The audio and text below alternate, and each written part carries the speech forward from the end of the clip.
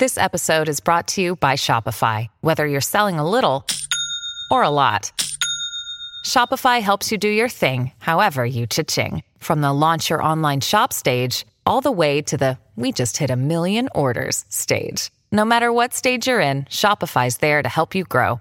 Sign up for a $1 per month trial period at shopify.com/special offer, all lowercase.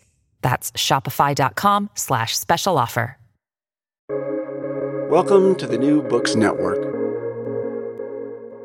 It's the Yukon Podcast. I'm Professor Stephen Dyson. And I'm Professor Jeff Dudas. Jeff, today we are going to talk about Olivia Rodrigo. Indeed. Now, Jeff, you and I are both obviously very serious scientists. Yeah. And so we understand the experimental method. And we have done something of an experiment here, right? Like, let's imagine there's a man. He's handsome, he's sophisticated, he's suave and cultured. Let's say he's in the age range of 43 to 44 years old, that famous demographic. Right. And he's never heard of Olivia Rodrigo. Yeah. What would happen if that man was to spend a week listening to Olivia Rodrigo's songs? Yeah. Sadly, we don't have that person with us, but we do have you. Well, I fit the age demographic. Yes. And I'd never heard of Olivia Rodrigo until... Very, very true. I'd never heard of this person until you said, let's do it. Like, she's really great. Let's do a video on her. She has a new album out, the album Guts. Yep. So this is, in some senses, like a reaction video. That's right. In that I have heard these songs, the songs on that album... 2 or 3 times of the 400 million streams that Vampire has on Spotify. I've contributed, at least 3. Yeah. And so I don't know the songs. I haven't sat with the songs long enough to become like a fan, to have like a deep connection. But I do have thoughts. Yes. I think you have a longer or deeper history. Well, I've been listening to this album almost nonstop since it came out. So I don't know how many streams that amounts to, but I've probably put 50 cents in her pocket, or in the record company's pocket. I'm sure she's very grateful. Yes, indeed. Yeah. But you liked her even before this album. I did. But I also think, as we'll talk about maybe, that this album is a pretty big step forward from her first album. Well, I would have no idea because I've listened to Guts, for a week, and the previous one was Sour.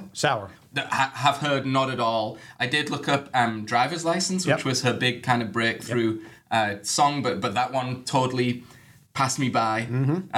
Jeff, I don't want to get too much down a rabbit hole first, but we're a podcast about popular culture, and I think what we've just exposed here is you take the idea of studying the popular, I think, a little more seriously than I do, where I do the classic sort of intellectuals thing of saying I'm interested in popular culture, but everything I'm interested in is sort of high pop and very sort of I don't want to sound patronizing, obviously, to Olivia Rodrigo, but like literate or like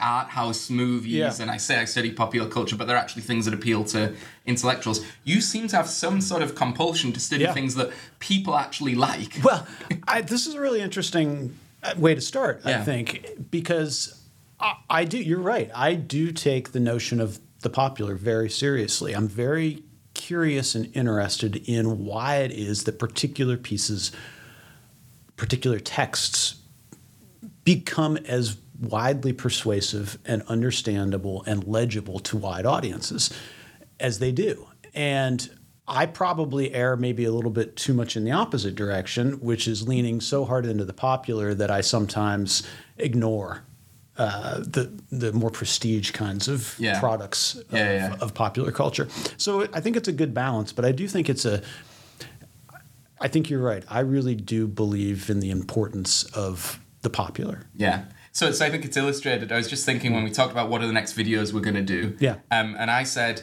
let's do a 1973 West German television serial, World on a Wire, about the idea the world is a simulation by German director Rainer Fassbender. And you said, let's do Olivia Rodrigo's new album.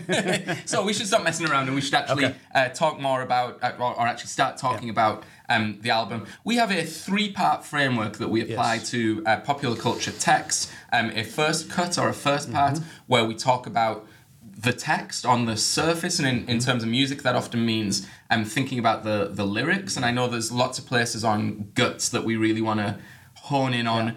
and examine. A second part where we talk about something we call mythologies, which are the sort of social meaning structures that are maybe necessary to decode a text. And I have an idea on what the decoding key might be to Guts, having, as I said, only heard it a few times. So we'll talk about that. And then a third part where we talk about, we call it critique, and we talk about the kind of deepest meanings of the text, or if it's offering some sort of normative, either I suppose it could be endorsement, but more often rejection of a particular form of life and some other way of being in the world that maybe is offered as an alternative. Yeah. So let's get into it. Let's get into it. So that first cut, that first level of analysis, we often talk when we're watching a visual product of popular culture, we often talk about this is the level where we see plot and plotting, the kinds of things that are obvious and that are intended. And I was thinking that for music, it's a little different than that, right? It's unusual, I think, to run across a lot of story songs. There are certain traditions in popular music, country music, for example, or some variants of American folk music that are very much dedicated to the story song form. But mostly, I think what we're looking at here is maybe at the level of the literal, right? The kinds of things that do articulate in the domain of the intended, right? This is, in some way, it's the most obvious cut, right, of what these products or what these songs are about. So that might be useful for us to think in terms of the literal. Yeah, I think so. And being specific about Olivia Rodrigo's writing, here's what I would say, that her lyrical style is, you use the word literal. Yep. I find it very literal. I find it very direct. And we've had this conversation in the past, Jeff, that you like pop music and I'm, not coming around to it. Not as for yes, I'm I'm on the cusp of liking popular pop music. I'm it's not my genre necessarily. I'm not sure it's really written for me, although I know you disagree with this, but as a 44-year-old man, it's not clear to me that I'm the kind of target demographic. And maybe the writing I find more accessible, paradoxically, are things that are a little less literal. And Olivia Rodrigo is very literal, right? She has a feeling. Yep. She states the feeling, and then she does a thing, and she's embarrassed about the thing, and she says, "I did a thing, and now I'm embarrassed about it." Now that sounds like a kind of snobbish damning with faint praise. I don't mean it necessarily to sound that way, but do you accept that that's the textual style of the lyrical writing? I think that frequently happens. Okay. I think there's, in this album in particular, in Guts, there is a lot of self-flagellation, right, that comes out in a lot of these songs.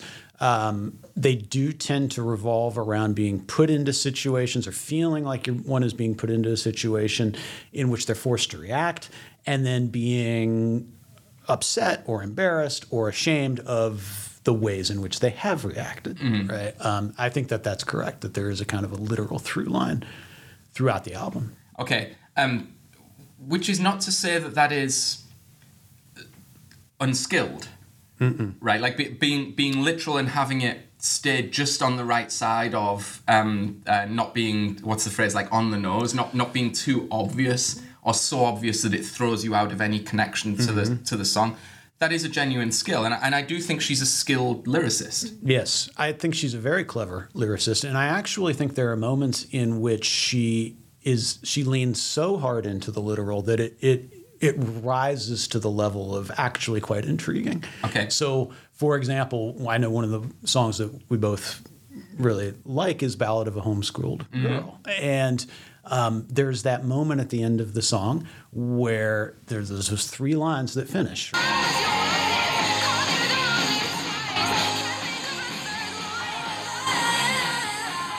Right? And this is a song that we'll talk about that's all about kind of, social insecurity, right? And a sense of anxiety at being in public and interacting with others. And she sings, "Thought your mom was your wife," okay? Called you the wrong name twice.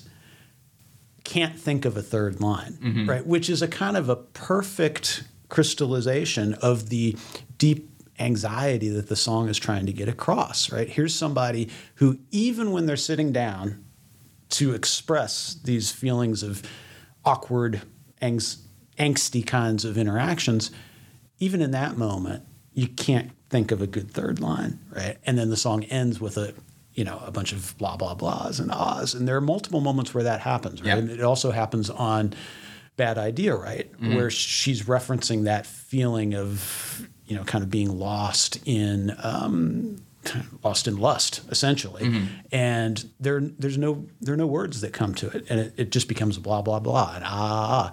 So there is this way that the literality of some of these songs is so pronounced that it actually becomes its own sort of intriguing form.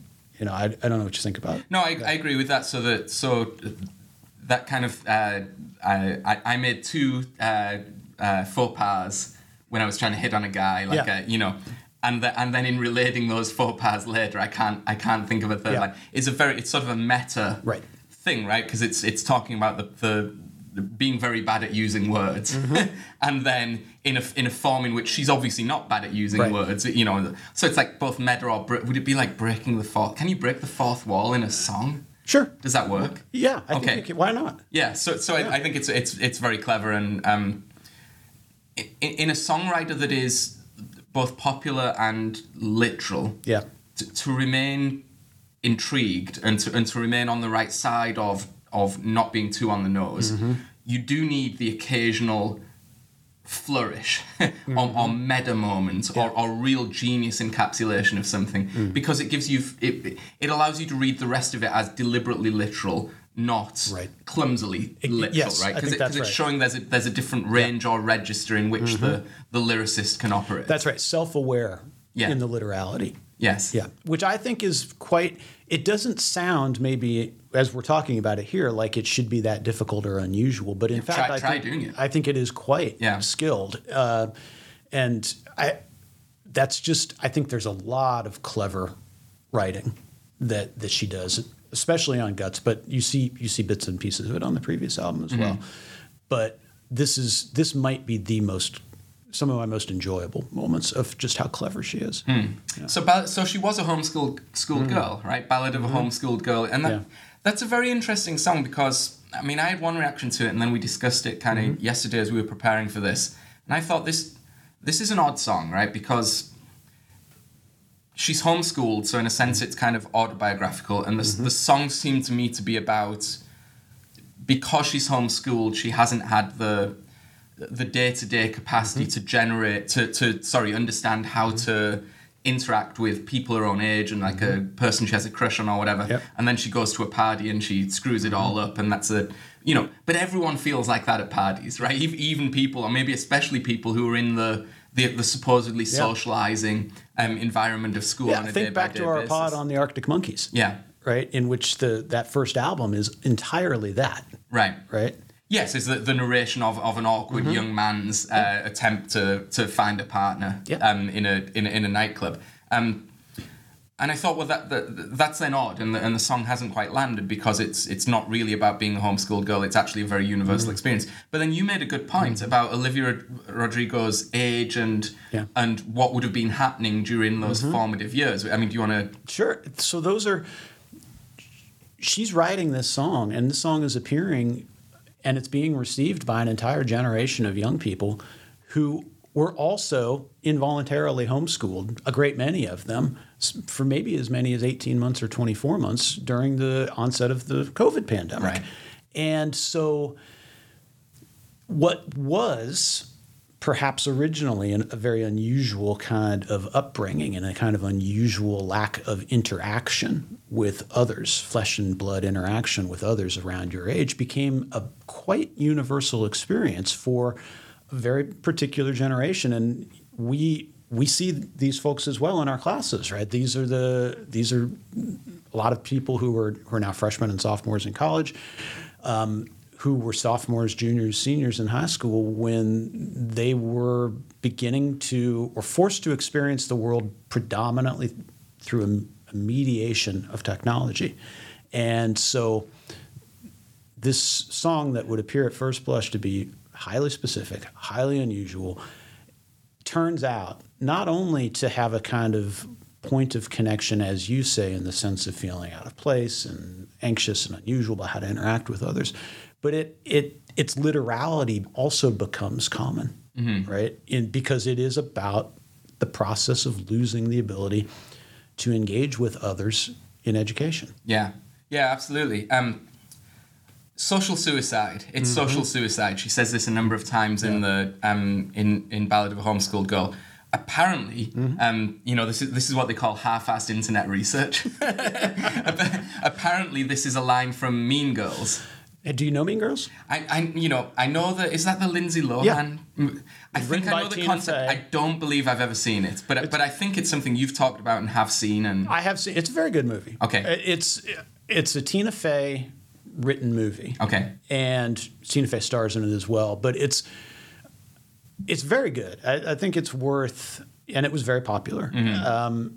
It's worth some time, but it's the story. Lindsay Lohan plays this character who I believe she's a senior in high school, and her family moves to a new place. And so she's sort of trying to engage or to interact with this entirely new context, and at a very strange age to have to do so, right? Just 1 year as a 17 or 18-year-old. And she kind of gets herself crosswise socially because she's almost involuntarily taken under the wing of the kind of the popular girls who are also, quite mean, right? And that's kind of their thing. And so the movie is all about how she tries to navigate, the Lindsay Lohan character, how she tries to navigate all of these strange interactions of which she is only half-wittingly a part. Okay. And so I don't it's been so long since I've seen the movie, I don't specifically recall the social suicide line, but it's very much in tune, it seems to me, with the major aesthetic of the song. It's also a gesture, insofar as it is a gesture towards Mean Girls. It's a gesture towards universality. Yes. The Ballad of a Homeschooled Girl. Right. But it's relying upon relationships and interactions that are derived not from a homeschooled situation. Right. And that's, we've touched on that theme a little bit about, reaching for universality in a lyrical presentation. And it's a very important theme because that is, of course, the trick of pop music, and the trick in terms of how it's successful, but also the trick because it is fundamentally a deception, right? Because the artist is living or is having an existence that is completely atypical, that is one that almost no one else can share in the world, and yet has to convey universally and in pop music terms very quickly understood sentiments, experiences, and so on and so forth. Which leads me to the next lyric I wanted to focus in on, which was in the song Vampire. I think really a seminal song on that record, not only because I know it was the single and it's the biggest thing, but the record seems to me to have sort of two fundamental types of songs, right? There's like the upbeat banger and the poppy banger, and then the slow piano ballad. And the reason Vampire is such a fulcrum is that it does both of those things, which is very clever, and through like the use of dynamics and development through the song and so forth. In lyrical terms, the lyric "Fame Fucker" is, I think, a super, super important and clever lyric, and it instantly struck me as being quite clever because it gets you over the fundamental problem that Olivia Rodrigo, massively popular, hyper-rich individual, global superstar, is now going to sing to a set of her contemporaries who are none of those things, and has to convince them that they have something in common, right? No one has the experience, almost no one has the experience of being a globally famous superstar. Everyone has the experience of like an exploitative relationship, or maybe, thinking that you were in a relationship, maybe it was a very short-lived relationship that was based upon some genuine human understanding, but was actually just the other person thought you were hot, or the other person wanted something out, or thought you were, easy, or whatever the terminology would be. And Olivia Rodrigo is talking about being sort of exploited here for her fame. Which I can't relate to, but you can relate to a disappointing relationship. So it takes, I'm stumbling over this, it takes the very particular and universalizes it in 2 words. Yes. That's great lyricism. It's great lyricism. There's a couple things to say. So Olivia Rodrigo has said, when asked in interviews about that lyric in particular, this is the one that she was most nervous about, precisely for this reason, that she was afraid that it would be so specific that it would sort of eliminate the lines of connection with the audience. It would make the song unrecognizable, or at least it would make it so hyper-specific to her life that nobody would be able to relate to it. Yeah. But then she decided to do it anyway. The other thing to say before sort of getting a little deeper into it, because I agree, I think it's a striking line and worth spending some time on, is that when she sings this song live in contexts that are like on TV, she changed, and there's a radio cut, a clean radio cut of this song, and she replaces the phrase fame fucker with dream crusher. Dream crusher, bleeding me dry like a damn vampire. And it just doesn't work. Yes. It really, to me, it's a massive letdown as the listener. I understand why she's doing it. Yeah. But it's a massive letdown because that line is so evocative. It's so important to the song. And it seems to me, as you say, to evoke that experience of manipulation and exploitation in such a visceral way that Dream Crusher is not even close. Right. It doesn't capture it at all. No, it's nonsense. I mean, it's a nod to the need to be on kind of corporate-owned media. Yeah. But it completely destroys the meaning of the song. It destroys the meaning of the song, and something we might want to talk about as well. It seems to me that Olivia Rodrigo is a very fluid and accomplished swearer. Mm-hmm. Yes, person. She's very good. And I don't mean that just for cheap laughs. No. I mean, because we sometimes hear people try to shoehorn in language into popular culture products, whether it be music or novels or whatever, TV shows, in a way that feels inauthentic, in a way that is clearly designed to kind of bolster their credibility, right? To make them seem as though something they're not. Her facility with profanity is so, it feels so right. I mean, those, every time it shows up, it seems exactly like the right phrase. I'm thinking of the song Love is Embarrassing. Mm-hmm. That line is clearly written to require, right? Love is fucking embarrassing. Mm-hmm. Listen to the way that she sings it. The line can't be sung musically without it. It's not a throw-in. It's not something that's designed to make her seem, tougher or, I don't know, more robust in her feelings. It's a true skill, right? In a way that strikes me as super important, right? To the overall feel of the music and to the messages that are being communicated. Yeah, and of course, fuck it, it's fine is also perfectly delivered. It's perfectly delivered, and it's the exact right line. Yeah. Right? The song doesn't work, essentially, without it. Right. Now, I don't know how she sings that one live. I have not heard, on TV. Mm-hmm. So I don't know how she's replacing that line, but be sure that it will be, whatever she replaces it with will be much worse. Yeah. Because it's supposed to be there. Right. It's not tacked on or grafted on. Getting back to Vampire, I agree. I think it's still, I think, is the most important and impressive song on an album that I think is full of impressive and important songs. Yeah. The musical dynamism is really something. It starts off as a piano ballad. It shifts to, in the bridge, it's a kind of a jaunty, almost like theater type of feel, Broadway theater type of feel. And then it ends up, as a full-on rock song. And at no point does it feel forced or off. And the Fame Fucker lyric is a throwback, as we've talked about, to a Rolling Stones song called Star Star, or, colloquially known as in a different language. That song, though, is just a straightforward song about a groupie that Mick Jagger is missing or something. Mm-hmm. This is not that. So it's a reclamation of the idea of manipulation and exploitation, but using it in a way that is, as you say, almost shockingly familiar and almost shockingly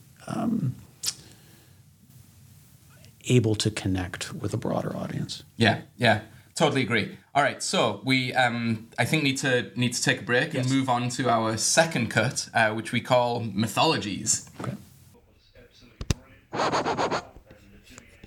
And we're back with our second section in talking about Olivia Rodrigo. I did wonder, should we play into the wordplay surrounding the album title Guts? You know, are we examining Olivia Rodrigo's guts? But then I thought everyone has done some version of that wordplay, and also we examine Olivia Rodrigo's guts starts to sound a bit weird. It's a little weird, like a horror movie, or it's a little weird. On the other hand, that's part of what she's doing. No, she has invited spilling that. her guts. Yeah, and I do think in terms of the iconography of the album cover, it's quite good, because isn't she like vomiting, like stars or something? No. She's laying down, and I think she's got guts spelled out in. Okay, so it's not the album cover, but it's definitely some piece of like a poster or something I've seen promoting the album where she's she's vomiting, and it says guts kind of. I'll put it up on the screen, unless I've entirely hallucinated it. In which case, that would be a very good piece of promotional work. Her people should call you. Someone should pay me. I mean, I don't need the phone call. I just Venmo me. Anyway, this may have been a slight detour.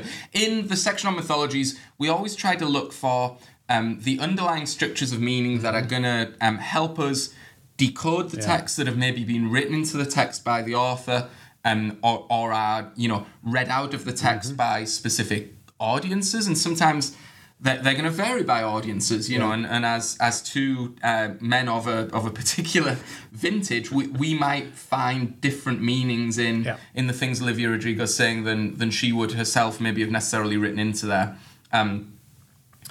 I wondered, Jeff, about the idea that this notion of being 20 years old is maybe the underlying social meaning structure that sort of decodes a lot of what's going on in Guts. And I just wanted to read you two quotes to kind of set this up a little bit. She was asked kind of, what is this album about? And she said, it's not really about the kind of rocket ride into being really famous. She says, quote, somehow all of that totally pales in comparison to turning 20. The rest of it feels minuscule compared to that. And so I suppose that's a very literal statement. Maybe we're not being all that clever in choosing 20 as the decoding key to this album. There's also a line by Gia Tolentino, who's writes for the New Yorker, and in this instance did a cover story on Olivia Rodrigo for Vogue.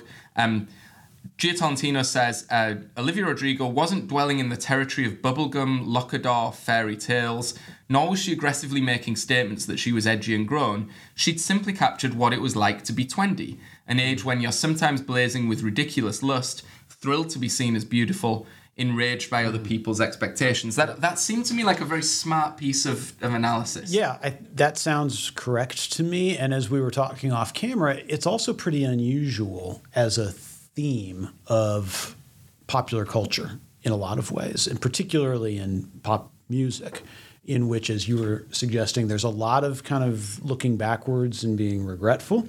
There's a lot of exploding with teenage ambition and dreams and hormones, I suppose, as well. But there's not a lot about, at least that we can think of off the top of our heads, that focuses on this transitional period into young adulthood. And I think that Olivia Rodrigo is right that a remarkable amount of personal growth tends to take place, at least in this era of human history, between those ages of, say, 18 and 20 or 18 and 21. Mm-hmm. And it's surprising how few pop culture explorations of that transition we can think of. Yeah, and it's very interesting, I think, to us as college professors, because, of course, we spend a lot of our time with 18 to 22-year-olds. And what to people who don't spend a lot of time with that demographic or regarded as one demographic, it might seem like homogenous, right? Or these are college kids and they're having a unified experience.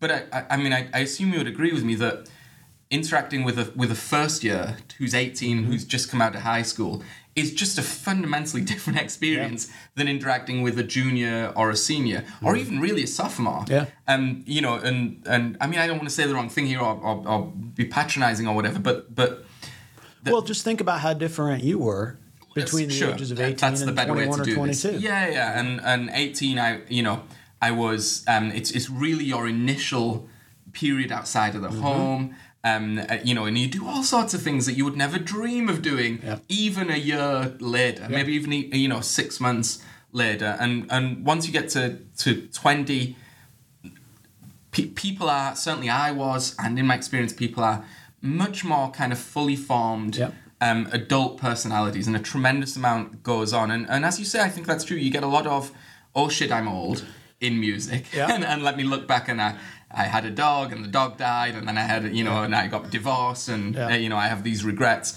And you get a lot of, yay, let's party, I'm 18 or I'm 16 and we're going out and it's party in the USA, And it's very, very interesting to have Olivia Rodrigo, who maybe documented that initial thrill of independence with driver's license, that then give a sophomore effort that is much more about early adulthood. So her great themes, I would say, are romantic betrayal and sort of early adult uncertainty as refracted through the specifically 20-year-old lens. And you're definitely old enough and have been around long enough to have had very significant relationships. I mean, there are many people who by the age of 20 might have found their lifelong relationship and might have had children and all the rest of it. But you certainly will have probably had, a very significant adult relationship. But also you're still young enough and perfectly properly in that phase of exploration, and maybe that's exploration of different relationships that probably that you've had that very serious relationship sort of fall by the wayside. And so you've experienced the quintessential adult things of deep and genuine love, but also that thing kind of falling apart. And this doubles back on the earlier theme of self-flagellation that we were talking about, right? The degree to which you're having all of these experiences that are new and that sort of are in the realm of quasi-independence. And you've got enough of these experiences that somebody who is perceptive and someone who has a personality of, sort of thinking about themselves and how they interact with the world is going to have a lot of, I can't believe I did that. That was so stupid. Why did I do that? The love is embarrassing is all about that, right? Love is embarrassing as hell. I can't believe I did this. Look at me making a mess out of myself for some second string loser who nobody cares about. So there's a kind of a self-knowledge that goes along with this self-flagellation that does seem unique to that period of human growth. I think there's probably a reason why, right? It's not the bitter, kind of cynical, hardened nostalgia trip that we sometimes hear, nor is it as you say, the everything is great and we're kind of exploding into the world to take it on moment of excitement. It's much more measured in a way that feels different and unusual for pop culture. Yeah, it's interesting. And just as you were talking, I was thinking, there's a specific reference she makes to one of her parents at one point that is very definite. I wonder if we're actually. I mean, you gave a nod of recognition. It would be interesting to know if we're going to talk about the same thing. And so what I'm thinking of is there's a line in I'm blocking on it. It's one of the singles where she says, "I am my father's daughter. Get him back." Yes, and so maybe I can fix him. Yeah. And my understanding is her dad is a psychotherapist. Yeah. So that's a very knowing. So I am my father's daughter is an interesting kind of way to throw that in there, because I am my father's daughter kind of can mean a very general or generic thing, and it can also, I think, maybe coming out of the mouth of a younger woman mean like a daddy's girl, or I love daddy so much, and which is a younger sentiment than a 20-year-old would authentically come up with. Yeah. but she's old enough to understand, I think, both the limits and the cultural expectations or even cliches about psychotherapy. That's right. She's throwing shade at her father here, which is also very clever, right? Maybe I can fix him, but she's very obvious that it's a winking. Right. She knows that she can't. Yes, and so she's also saying he can't either. Her His father can't either. Yeah. she has different motives. Yeah. So good. We were thinking of the same thing. So good news. All right, good. In terms of other mythologies or other keys to decoding this, meaning structures in the society that she's playing into, or that maybe we're reading out of the text, I think you wanted to talk a little bit about the kind of societal perceptions of young women that show up in this album. Right. I mean, All American Bitch, Pretty Isn't Pretty, those two songs are pretty obviously about the impossible social expectations that are placed upon young women. And so All American Bitch is this series of couplets, right? This series of paired contradictions, essentially, right? I'm pretty when I cry. Mm-hmm. I don't get angry when I don't get pissed when I'm angry, and it's this, look at how kind and pretty I am, but also look at how I can revel in senseless cruelty, and and it's this. It is, as you've mentioned, a theme that's not unique here, right? The degree to which kind of impossible social standards, particularly around young American women, really shape the lives, right, of people, I think probably especially in this age demographic. And, a couple of things. So first of all, it does seem to be accelerated through technological mediation of modern life, in particular the ubiquity of social media, right? This is kind of what Pretty Isn't Pretty is all about. It takes these impossible social standards and aesthetic standards, and it pours jet fuel on them, right? But I also, what's also interesting is that I think we would be remiss to assign these kinds of impossible aesthetic standards to only being felt by young women in the United States. We talked about this in our pod on James Bond, and one of the points that you made is that Daniel Craig's portrayal of Bond is one of the things that makes it so different in the Bond franchise, is that he is now the object of physical desire and fascination. He is the object to which the audience gazes on. And your point is that transformation, that physical transformation that Craig underwent, is not something that can actually be done in a way that is healthy or in a way that doesn't rely upon significant pharmaceutical help. Allegedly. Right. So yes, that is true that, and I think it is true that in one sense there's been a very sort of what you might say progressive shift in the culture, which is that the gaze of the camera or the media, which regards only women's bodies as objects, and capable of supporting desire, and therefore leads to the kind of reductive portrayal, and has now been turned in that men's bodies in many ways are also kind of portrayed in that way.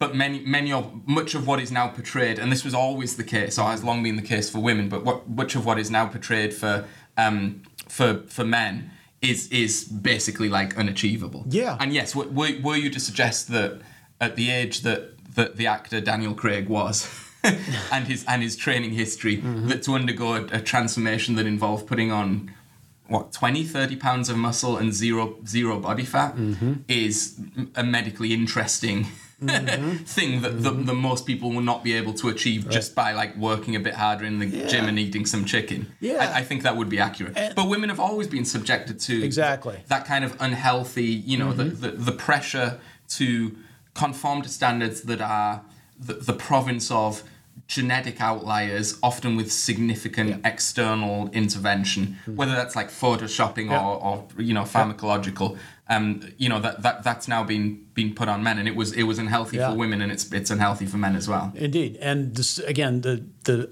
mediation of the world through social media pours jet fuel on this trend, and take for example the trend towards perfect teeth. Right, which are... This is a thing about... This is a thing that's been said about... I saw this yesterday. Take me through that a little bit. It really has to do, as I understand it, with things like TikTok and Instagram and these kinds of filters, right, in which people are showing off and aspiring towards particular standards of beauty. And one of those standards of beauty aesthetic standards, has been a very particular and uniform presentation of one's teeth that is essentially not possible without... I'm suddenly feeling very self-conscious. I mean, I'm British though, so I can pass it off as it's just a joke, right? But it's so the industry of the use of veneers, right, has become apparently extremely profitable, right? And it starts with a lot of Hollywood stars who have changed their bone structure, quite literally, around their teeth, but this has supercharged a lot of ordinary people into doing the same thing. And there are ways to deal with there are long-lasting and effective and safe ways to deal with changing your tooth structure. But veneers is not actually that. Veneers is the quick thing. It requires physical manipulation, right, of existing bone structure in order to replace them with these perfect or a very particular kind of tooth. Which then has to be replaced over again. I mean, I didn't click on this far enough to read it. Is the argument that she's done this or she hasn't done this? No. And is being criticized for not doing it? So the idea would be this has been a trend amongst. It starts kind of with Hollywood actors and is kind of spilled out into the world that imagines, a very particular kind of aesthetic standard, and it's not limited to young women. Right? So that's kind of what I mean. Or the other thing that came to mind was the way in which YouTube has kind of supercharged the male bodybuilding culture, right? And set of expectations about, and a lot of which involves the use of supplements, which are dubiously healthy, right? Dubiously legal sometimes. And so while that theme of impossible social standards and aesthetic standards is, as you say, it's in some ways old hat for young women, not only does that theme get supercharged, it seems to me, in the era of social media, it also sort of spills across a whole variety of demographics in a way that is captured, I think, pretty nicely by Pretty Isn't Pretty in particular. Yeah. Okay, good. Anything else to say in the mythology section? No, we're ready for the third level. The third level. Come with us as we journey into the next dimension of analysis. Ooh. And we are back with our third and final section of our analysis of Olivia Rodrigo, her music in Guts primarily, and really her as a persona, a pop star, what she means and why. In this final section, critique, we tend to focus on sort of normative questions. Is there a criticism, a sort of broadside being fired at some sort of status quo way that things are operating in society? And or is there some alternate vision of not just society, but of self and of how to be in the world that is offered either explicitly or implicitly? And this does actually vary by type of text. I think we've realized that quite often in pop music, it's going to be implicit, or you're going to have to work a little harder to construct the alternate version of self that might be emerging from these things. I think that's right, and I do think it has to do with form. Right? Sometimes the most radical critiques that we might find in popular music are going to be aural, A-U-R-A-L, critiques, right? Yeah. Sound-based rather than text-based. Right. And I think that can make this category a little different. A little tricky. Yeah. But we'll do our best. And form, I mean, we should... You made a very good point yesterday that we haven't made on the video yet. I'm not sure it fits in this section. Yeah. But we collectively make so few good points. I feel like we can't really throw this Don't one away. leave them out. Yeah, but you made a point about form yesterday where you said there's something very unique goes on in... which one is it? My brain goes, My brain goes, Which song is that? That's Bad Idea, right? Bad Idea, right. So that what is going on there where the sound is standing in for her brain, like functioning, shutting off. Exactly. To the point that I thought until you said that the lyric was my brain goes off. And it was just sang in that thing, but it's cutting out. Yeah. And that's something that requires the musical form to transmit that idea, even though the idea is sort of cued and framed verbally in a way you could do it on a page. But it doesn't have that impact if you write down my brain goes, Exactly. And I do think that it makes pop culture analysis different when it comes to music in a way that is distinctive, right? And there are multiple moments really in these songs where that happens. There are these kind of musical theater moments, right? Because that's the kind of stuff that you see more often on a stage in musical theater, it seems to me, than you do in a movie or certainly in a written text.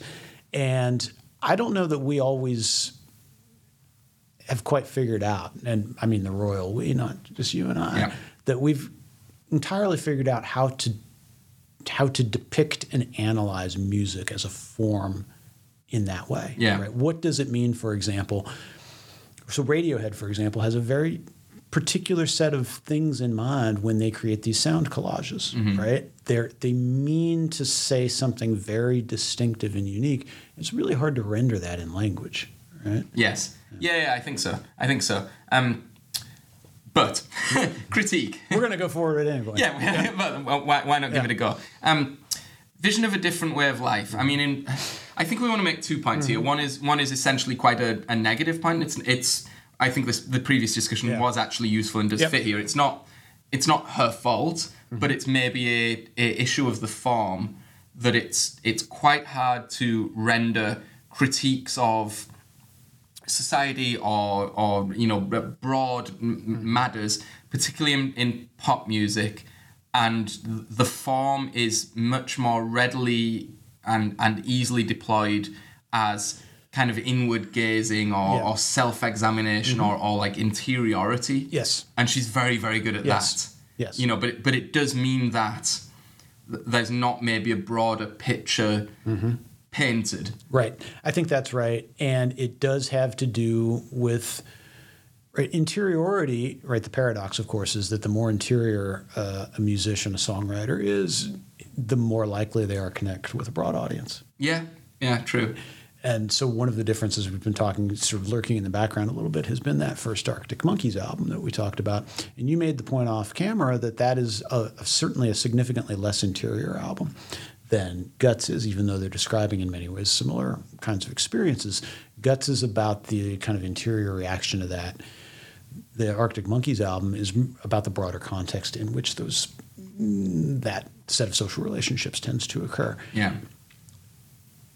What you had worried about when we talked about the Arctic Monkeys was that it becomes so specific, right? That again, the opposite paradox, that in the attempt to depict in fine grain a whole world, a whole particular social world, that perhaps what would be happening is that rendition of the world would be so specific and so linked to particular time and place that people who didn't have experience with that exact thing wouldn't be able to connect or articulate with it. As we talked about it, I think it's broader than the Arctic Monkeys, but it is interesting, right, the way in which connection relies so much more upon interiority than we might imagine, and that there's something visceral and all-encompassing about music as a form that allows for that kind of connection based upon this almost tyrannical self-examination of the artist. That's the point of connection. Those are the tether points. Yeah.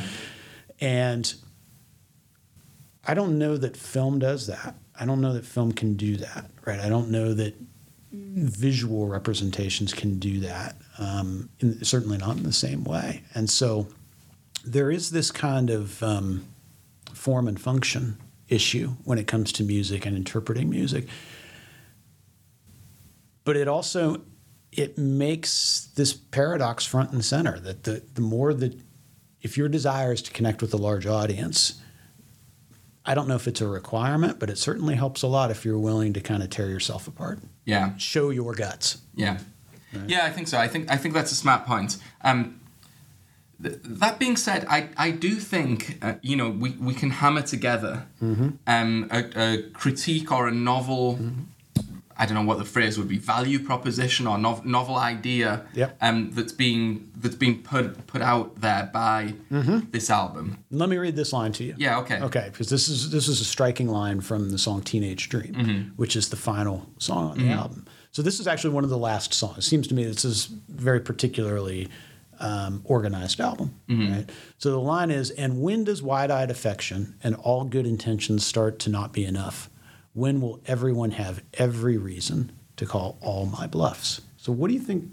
What is she getting at there? Yeah, so I found that very interesting, and it did it was very interesting as a last song, because it made me rethink a lot of things that were going on in the album. In one sense, that song, certainly in its early parts, is sort of reiterating what we talked about in the mythologies section, right? Which is a set of expectations on young people, young women in particular. Yeah. And there's a lot of, I'm patronized for being, when will I stop being good for my age and great for my age and start just being good? Yeah. Which is like a really, you're great for your age, right? Patronizing thing to say.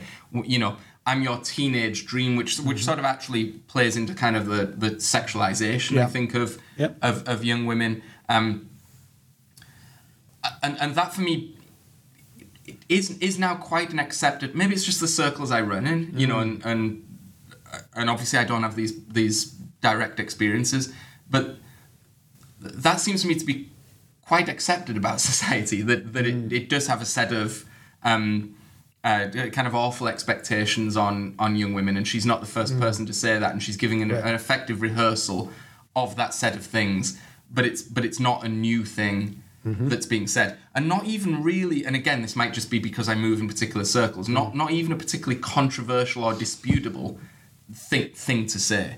And so, at some point you're like, I get that and I accept that, and I think all of that is true, but is there a new or radical or different thing that's being said here? Not because everyone needs to do that, but from this standpoint of critique of what we're looking for maybe in this third section. And I think what Teenage Dream does, and in particular in the lines that you read, out, what that song does is offer a fuller picture of a young woman who's been subject to these expectations. And it doesn't just stop with, woe is me, I'm subject to unreasonable societal expectations. There's also in those lines, but I will soon, maybe sooner than I think, be older, right? And also I have agency here. I'm not just a young female victim of society, right?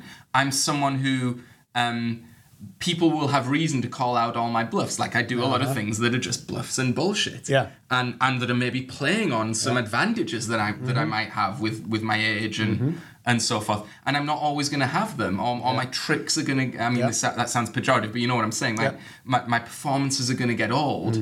And also I'm an adult who's moving in the world and who is making mistakes and doing things that are not purely unimpeachable. And I'm not always a victim. I'm an agent, and I'm doing things that are not unimpeachable, and I know it. Right. And I'm choosing to do them anyway. And this seems to me to be a much fuller picture of a young adult woman than society puts unreasonable expectations on me, which to be clear, and I hope I have been, I am not saying is untrue or an unreasonable thing to say. I'm saying what I think is going on is actually a much more interesting and even radical reclaiming of female agency or young person's agency. There's also, in addition to all of that, it just strikes me now, there's this recurring line in that song, Teenage Dream, where she sings,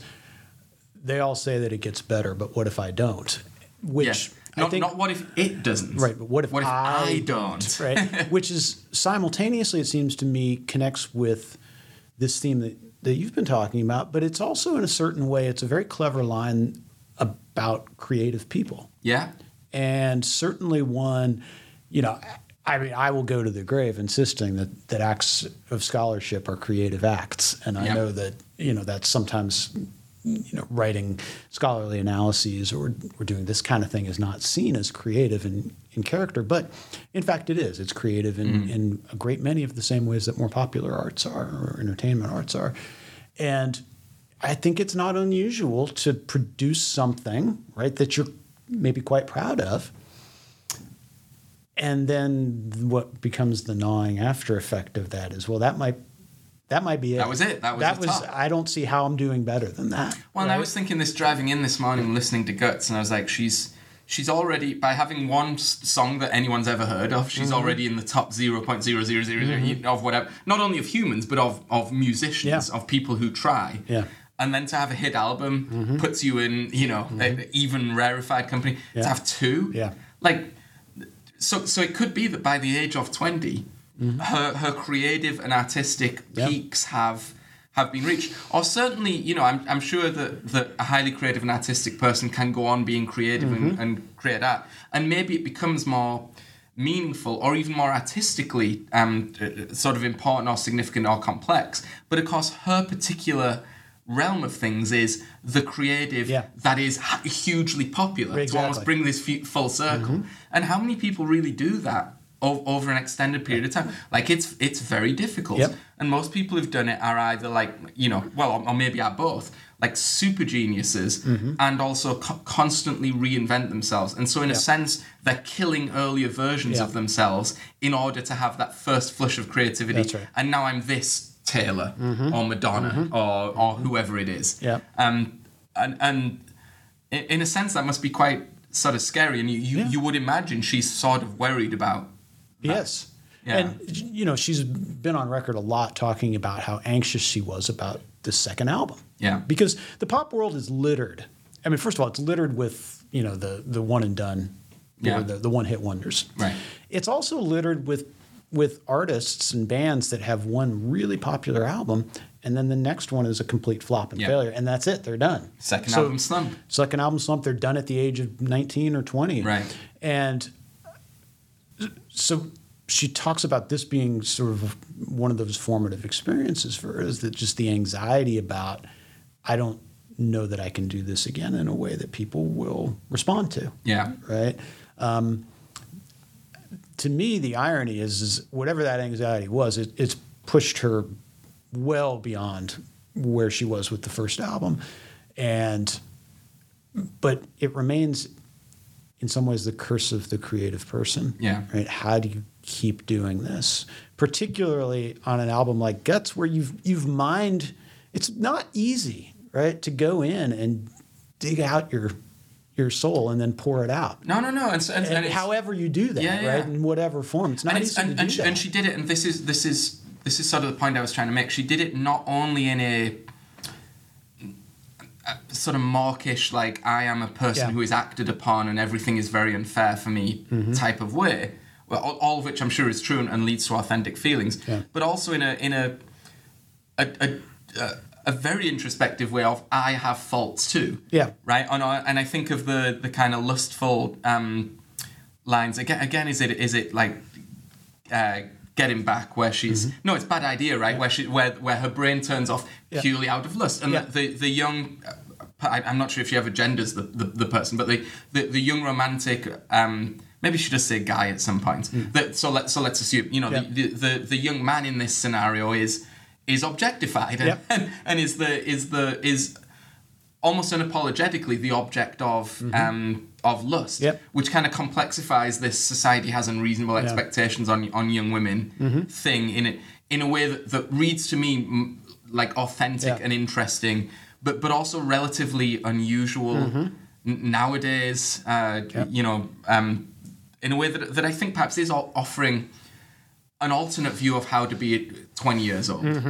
Or legitimizing or you know, calling forth an alternate view in how to be 20 years old. Yeah. But the truth is, like all acts of interpretation and analysis, what the hell do I know? I'm not 20 years old. I don't want to shock you. I'm not a 20-year-old woman. But you were, and this is probably a good place for us to finish. You have mentioned at various points, both off camera and earlier, that you were not really the demographic, right, for this music. No, I don't think it's targeted at me. Perhaps not.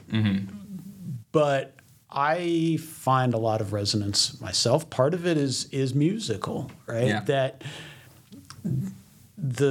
a lot of the touchstones that Olivia Rodrigo is going for on this album are the bands and the sounds that when I was 20, when I was her age, this is what I was listening to. We've gotten to the end without talking about the thing that's often brought up, which is her influences are actually quite different from other pop contemporaries. Very different, right? Whereas a lot of pop stars look to other pop stars, to previous pop stars, and find themselves most influenced by them. She is looking, on one hand, at singer-songwriters, people like Carole King and Paul Simon. And on the other hand, like, she's really into alternative rock, right? Late 90s and early 2000s alternative rock. And we get this kind of frequently seamless melding of those things, which, for me anyway, is very attractive to listen to. For one, as we've talked about, I miss hearing actual instruments on the radio. And so to be able to listen to extremely well-crafted melodies, pretty extraordinary vocal range, and not just in terms of, like, what notes can you hit, but like, how do you deliver, right, vocally? And you combine those things with loud guitars and crashing drums, and you've basically come up with my platonic ideal of what I can't imagine anything better to listen to on the radio. Yeah. And so I do think that this does connect with me in a lot of ways. And I may not be the target demographic, but I mean, I think it hits me in all of the places where I want, musically I want to connect. Yeah. I think maybe one difference between us is you feel a need to turn on the radio.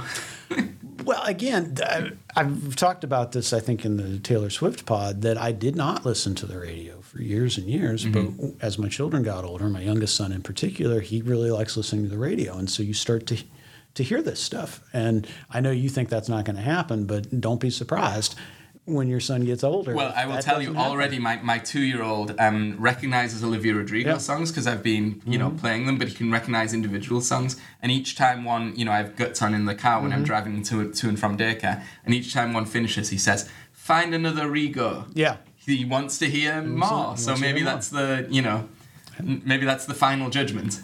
That's the final judgment. Yeah. All right. So do you think we need to say anything anymore? No. Yeah. Fuck it, it's fine. Yeah.